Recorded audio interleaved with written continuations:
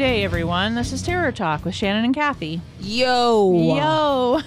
I wanted to share, before we get into The Lesson is Murder today, which is the documentary we're going to discuss, I wanted to tell you guys that it is so helpful when you guys leave comments in the Q&A section of our Spotify. Like if you listen on Spotify or you listen on iTunes, but especially on Spotify, if you leave comments in the Q&A. So after every episode, I always have a question in there and it says, what did you think of this episode?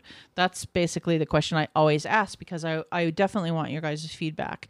And so when you do that, I will read them. We'll talk about them on the show a little bit, but it really helps us out. So if you're looking for a non-monetary way and you're not interested in joining Patreon, or you're not really into social media or whatever, and you would like to give us feedback, ask us questions, or help us out a little bit, putting a comment there, especially a positive comment, would be delightful. We'll publish it to Spotify. It helps us out.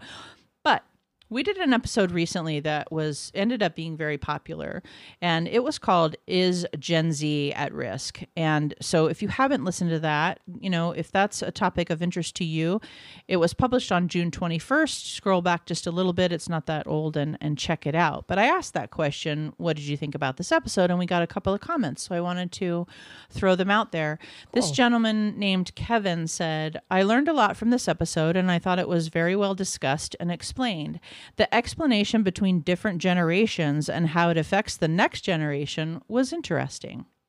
And then another comment was by Ice, and he said, this episode was really well done. A very unique, interesting, and nuanced take on why we are seeing so many cases of people losing their cool in public. An underrated podcast. Well, thank you, Ice. Ice is a fan, and we've interacted with him a lot. So I definitely appreciate his comment, and Kevin's. So thank you very much. But I want to call you guys' attention to that because it's a great way to interact with us. So. For sure. All right. So let's get to The Lesson is Murder, Kathy. So yeah, we watched the documentary, The Lesson is Murder, which essentially is about a group of students who are working with, she's a criminologist? Yeah. Yeah, I guess that's how you would define her. And they work on trying to unravel a lot of the psychology and the science behind numerous I think there's 3 episodes in the documentary, and they all have a different focus. So, some of them are more driven in like behavioral work. Some of them are in criminology. Some of them are scientists. So there's all different areas of focus. It's a team. And what I appreciated about the documentary is it does take a multifaceted look at the making of a murder, in the sense that it discusses the different components that may have led to this person having committed a crime, and how what we tend to see in many cases, in some of the cases that they talked about on this doc, is that they didn't always fit the profile. Right. And just before we get too far into the weeds, I just want to say, because you were sort of saying, Dr. Brianna Fox is who we're talking about, and she's a former ex-FBI special agent. Thank you. And a psychological criminologist.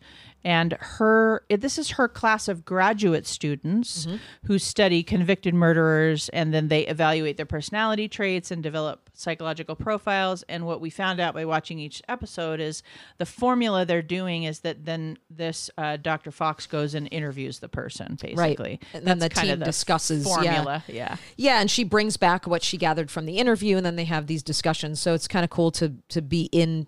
And I believe it's streamed on Hulu. It's right? Hulu, and it's 3 episodes, 2023. Yeah. So what is psychological profiling? It's defined as an attempt to provide investigative agencies with specific information related to the type of individual who committed a certain crime. It aims to develop a behavioral composite combining sociological and psychological assessment of the offender by analyzing their behavior while they engage in the crime. So I looked up an article through the APA called Criminal Profiling, the Reality Behind the Myth. Forensic psychologists are working with law enforcement officials to integrate psychological science into criminal profiling.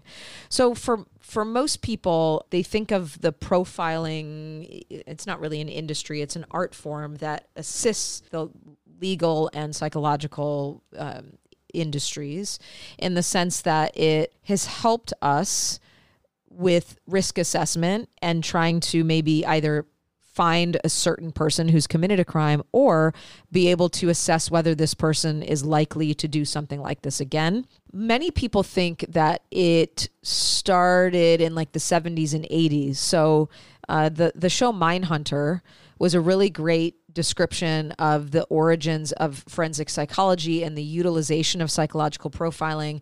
And they used to go into the prisons and they would interview these folks, a lot of them who had already been convicted, to try to gain a better understanding versus, what law enforcement would do is they would just go in, they'd arrest them, they'd throw them in prison, they'd never talk to them. And the forensic psychologists are like, wait, we need to get into the belly of the beast and we need to start asking questions, because if we can understand them, then we might be able to help people out in the future and maybe stop some of this before it happens.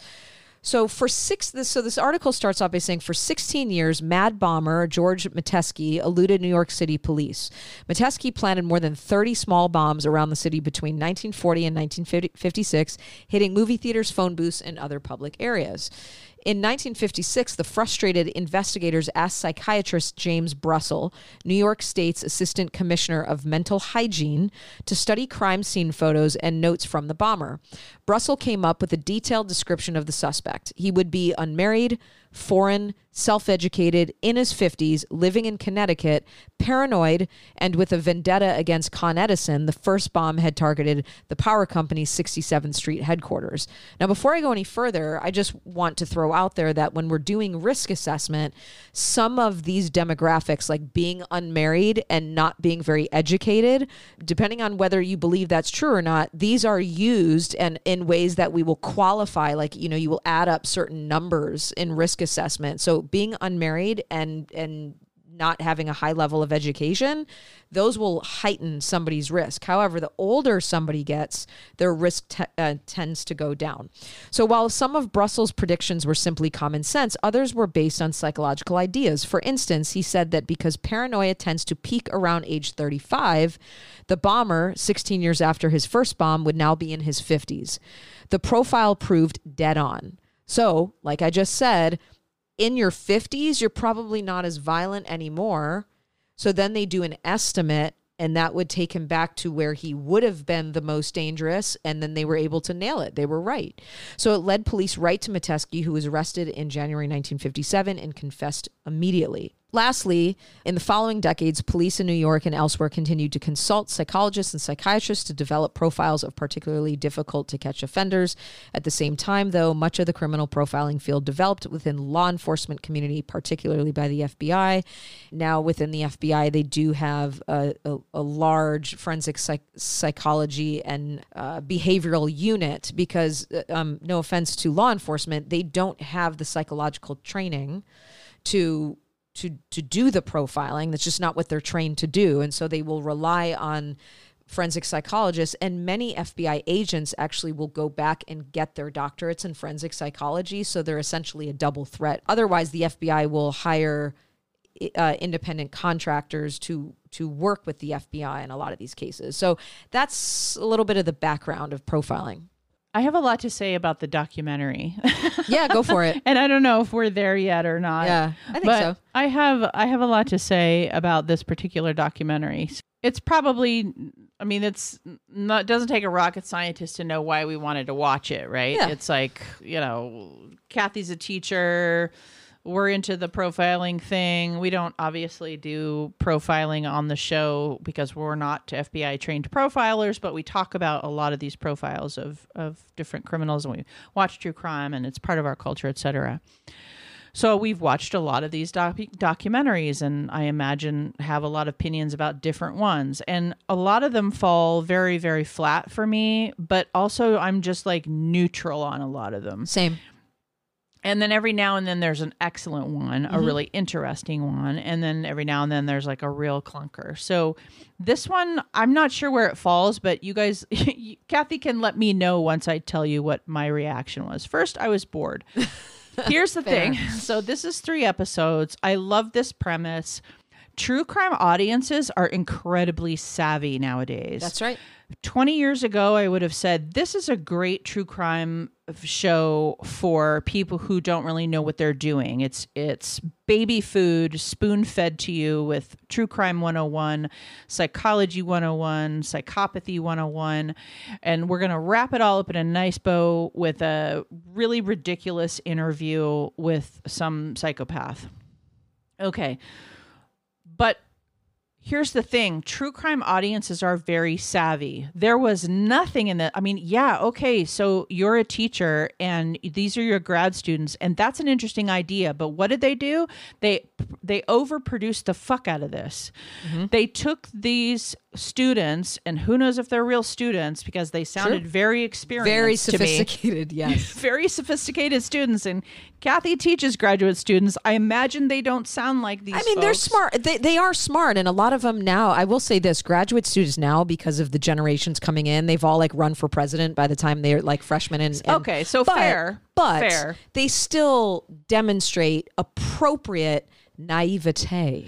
Well, and here's the thing is you've got a teacher and you've got students, right? And then they've cast these students, and all of these students bring a piece to the table that fits into this little pizza of profiling. It's so cast and so overproduced, and they stop every minute or two and ask the most relevant question you've ever heard in your life. And it's written. You can tell the questions are written. You can tell, I mean, they're not actors. Shannon didn't like this. No. It was because from a sounds like one of my reviews. Like because you're not wrong. They got me at my heart because it's like from a producing standpoint, there's no flow, there's no authenticity, there's no off the cuff, there's no cutting each other off. I mean, all you have to do is listen to a couple of episodes of us, and you know that we are flowing in our natural rhythm with each other because we cut each other off, we talk over each other sometimes. Yeah, there was none of that. None of that. It's so produced. Plus, okay. Here's my second point. Besides it being overly simplistic and babyish, and if you're a sophisticated true crime watcher, you'll be bored to tears. Okay, so let's set that aside. This doctor, I'm sure a delightful and smart and wonderful person, she's overly cast and overproduced as well. You couldn't look any more Hollywood psychology. She's not a psychologist, but like criminologist, FBI person. She looks like a freaking model. And This is the woman that they do this show with. It's like casting it's a reality show they've done here. And if you watch reality shows, some of them are good because they're like gritty and it's real people and they act a fool and they're ridiculous and whatever, and they're questioning things and all of that. This is like a produced television show / documentary that looks like a reality show, as if all these things they're discussing are actually in real time. It's like, oh guys, this is so poorly directed and produced. I couldn't barely stand it. I was so glad there was only 3 episodes and they were 45 minutes long. I will agree with you. I was folding laundry while I was watching this. So to Shannon's point, I wrote some things that they said just to emphasize the simplicity. Okay? Thank you. Here's one. Serial killers need to feel something. They're sensation seeking. See what I mean? No shit. There's one. Sherlock. It's about the thrill of the kill. Number 2. And then, let's see, there was one more in here. I think it's hilarious you actually wrote down quotes. Yeah. That's amazing. Oh, yeah. And then they just talk about how, like, the identity is formed through external gratification. No. I mean, these are all things that true crime watchers, regardless of what your background is, these are like, if there's such thing as, something even more elementary than 101, this is like true crime 50-50. It's like the pre-med course you take before watching any true crime. It's like simplistic. I think that, what was her name? Brianna Fox? Yes, it was very like... She's just cast. I don't blame her. No, I know. Because she didn't bother me, but the way that she was produced with these quote unquote, like you said, now that you're saying it, maybe they weren't even students. The 3 cases that they chose were not that interesting. They ran the course of like, you know, your quintessential narcissistic personality disorder, you know, the pressure for success. And, you know, then they talked about like debt is a risk factor. Okay. Anybody who has ever watched a true crime documentary, if someone kills their family, it's probably because they're going in debt or they have no money. I know. So there wasn't anything new. No. There is nothing new here.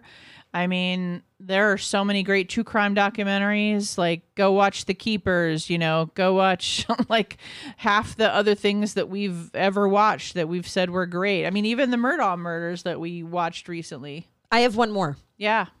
They say, they're talking about the episode 3, The 3 Faces of Eve. She can emotionally and cognitively distance herself. She does things in extremes. A lot of reality she's dissociating from. These are so basic. Yeah, they're written by some person on the set, and then I can't with it. It was so, and I thought, okay, I gut checked myself. I was like, okay, is this me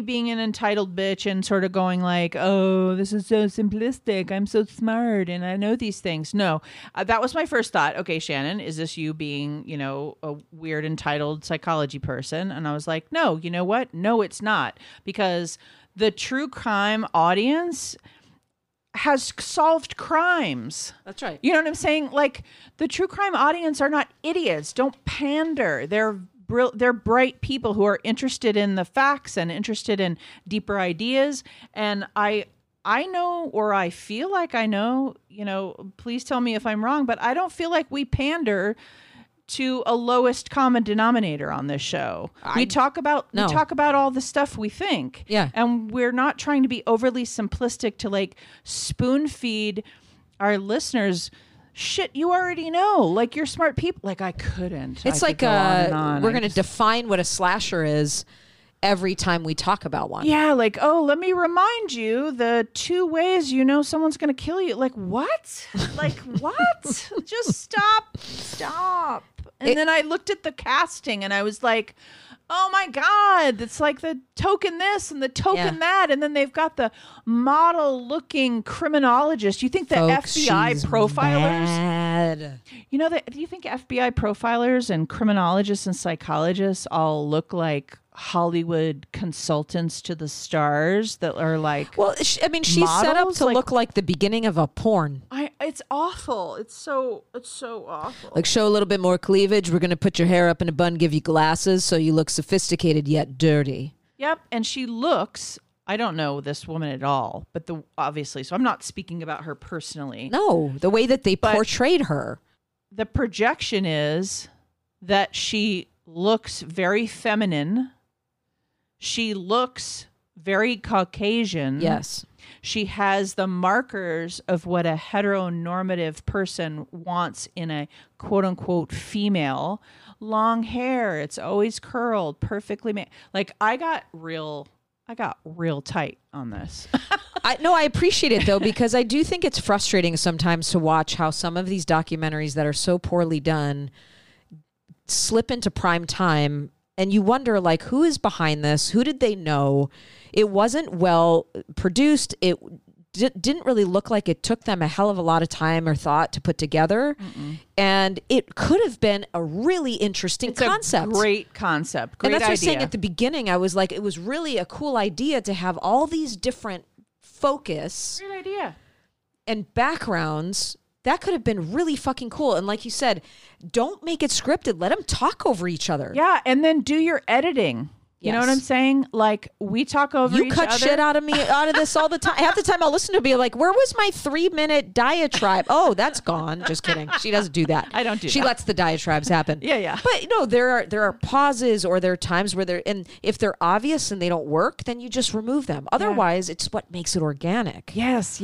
And I, even when we edit, like, I don't take out all the ums and likes and fuck ups. I leave some of those in because that's conversation. Some of the pauses work, you know, like, do your job, like, shoot the film, shoot lots of digital film that's very cheap, have people talk over each other and get into fights, and have 3 cameras, do your thing. I have an idea. And then edit. Yes, ma'am. Now that we're talking about this, there are a lot of other horror podcasts out there. One being a very successful one called Dead Meat that we ran into. And I'm just wondering if in the next season that maybe we watch or listen to a few of those and maybe do a show on Dead Meat, because it is a successful podcast. I've watched parts of it. Yeah. I'd just be curious to hear what you think. Like reaction. Yeah, just and some other ones maybe. And there's I'm trying to remember the name of the other one that we saw there too. Terrors. I don't know. Yeah. I mean, I want to be supportive of our community, so it's a dicey thing. Well, yeah, not to criticize or be like, don't listen, but more so like there are other horror podcasts out there that we can, I think, talk about. Well, true crime podcasts. And true crime podcasts. And seeing like, what, and also hearing from our listeners, what do you like? What do you not like? What do you want more of? Yeah, like, do you like that we're doing it that way? Or do you actually want more of the paint by numbers version, if that's what you want? But I also would like to know, like, no, you're totally off base. We want more of that. That's right. And it's like, okay, because we could do 101 stuff. Like if that was an interesting thing, like let's say on Patreon or something, we've done 101 stuff on Patreon on purpose. Like, hey, let's really define. We're saying that's what we're doing. We're specifically teaching in those things. We're specifically saying, let's do 101 on narcissistic personality disorder and talk for 15 minutes about what that is, what the criteria is. And to us, that's 101. Do we pander? No. We're just teaching in those moments. That's right. But I didn't see that in this either. I didn't see teaching. No. I saw like making very dramatic declarative statements with music behind you as if it was some profound garbage. Well, and I'm like, they weren't what? talking to an audience. They were talking to each other, which means they weren't saying anything that you didn't need an education for. That's a really excellent point. If you're talking to each other and you're a graduate student, no, I'm sorry. You don't talk like that. You talk from knowledge. It fucking sucked. I took it up a notch this time. This time it was me. It's all right. Thank you so much for listening. And again, just like I said at the top of the show, please leave comments, leave questions, especially if they're positive. We thoroughly enjoy those. But also, if you have a question, you feel like we leave something out of an episode, or you're confused, or, you want to tell us to go, eat mouse brains or whatever. That's a reference to the horror show. Listen to those Friday shows as well. Thank you so much for listening. This has been an episode of Terror Talk. My name is Shannon. And I'm Kathy. Sleep safe, everyone. Yay!